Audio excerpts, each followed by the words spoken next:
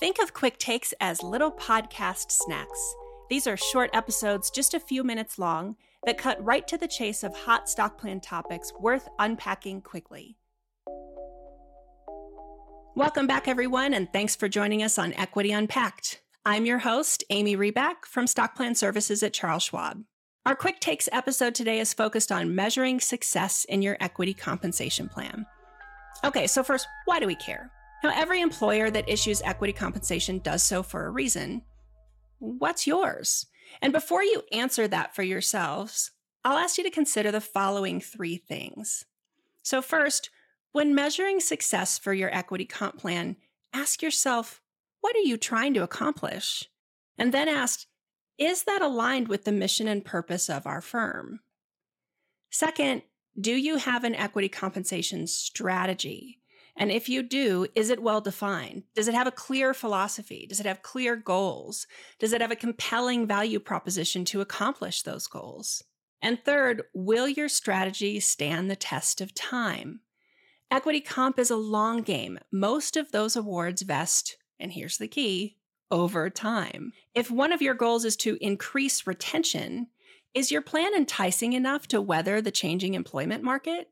Are the metrics or even the type of awards you can grant flexible enough to overcome a drop in the equity markets? There's external uncontrollable forces like those that might force you to revise your plan year after year. And as you react to those changing factors, you could lose sight of your compensation strategy and then the plan goals you had originally established. And without those, measuring success becomes impossible.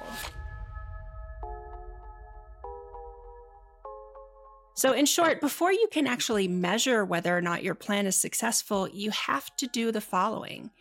Define what success looks like.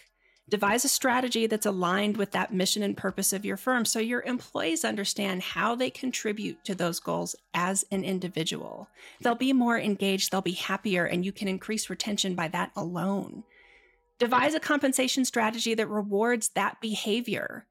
And then ensure the structure of the plan is sound enough to withstand major fluctuations in the workforce and market volatility. Offering a specific yardstick that measures success for every equity comp plan is just impossible. But if you keep those three foundational values in mind when building your plan, measuring success becomes a lot easier and more consistent over time. Thanks for joining us today for this episode of Equity Unpacked, and be sure to join us again for our next adventure. Safe travels, everyone. For important disclosures, see the show notes or visit schwab.com/equityunpacked.